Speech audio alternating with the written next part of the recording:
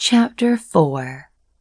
It was close to 1 o'clock when she finally pulled up just down the road from where she lived.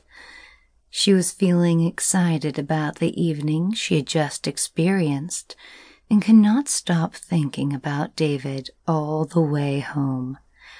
Working in the soup kitchen very often gave her excitement, but this was different.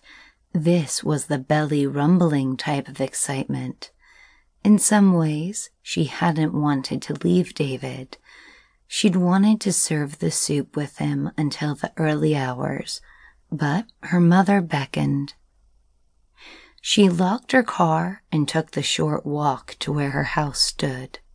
She noticed the downstairs sitting room light was on through the heavy shades on the window. It cast an eerie glow as if something sinister was going on inside, and those butterflies quickly turned into shivers. She knew her mother would still be awake, as the lights never went out until she was home and safely tucked up in bed. In a way, she loved that about her mother, always caring and worried about her. She just wished she wouldn't do it in such a controlling manner, and that the kind nature of her mother would show through more often. "I'm home," she shouted as she stepped over the threshold. She slightly opened the door to the sitting room, not wanting to awaken her as she had already fallen asleep.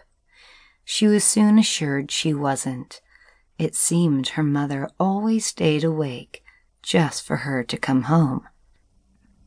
"Where the bloody hell have you been?" she bellowed in her high-pitched voice, her words piercing Franny's ears. "Do you know what time it is? A girl like you should not be allowed out at night," she screeched. Franny fully opened the door. A girl like me? She wondered. She could see her sitting in her usual chair, her knitting still in her lap. "Why do I still let you treat me this way?" she asked herself. "I've been at the soup kitchen, Mother.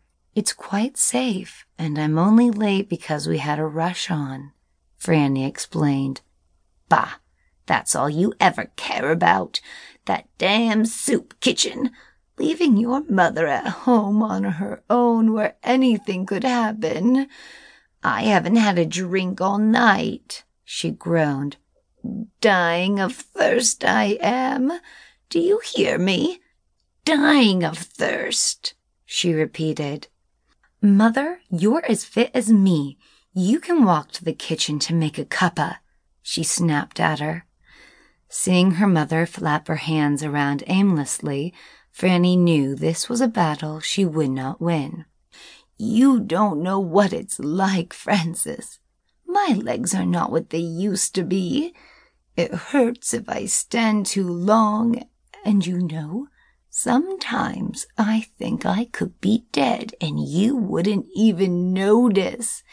You're such a bad daughter," sobbed her mother, her words echoing in Franny's ears. "Oh, Mother," sighed Franny, trying not to show how much her words had hurt her. "I'll make you a cuppa now before I go to bed." She wiped a single tear that had fallen from her cheek. Why do good days always end up bad? "And some of that nice cheese in the sandwich. And don't forget to butter the corners," she bellowed.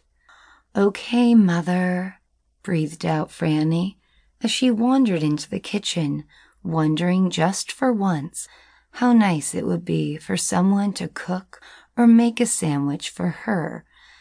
Then she felt guilty about her thoughts, as it was her mother who had looked after her when she was young, and now she was old, it was her turn to reciprocate. She knew that, but she just didn't think it would be so hard. "Sometimes I think you would leave me to starve," her mother shouted. "God help us both if I ever get ill," Franny thought.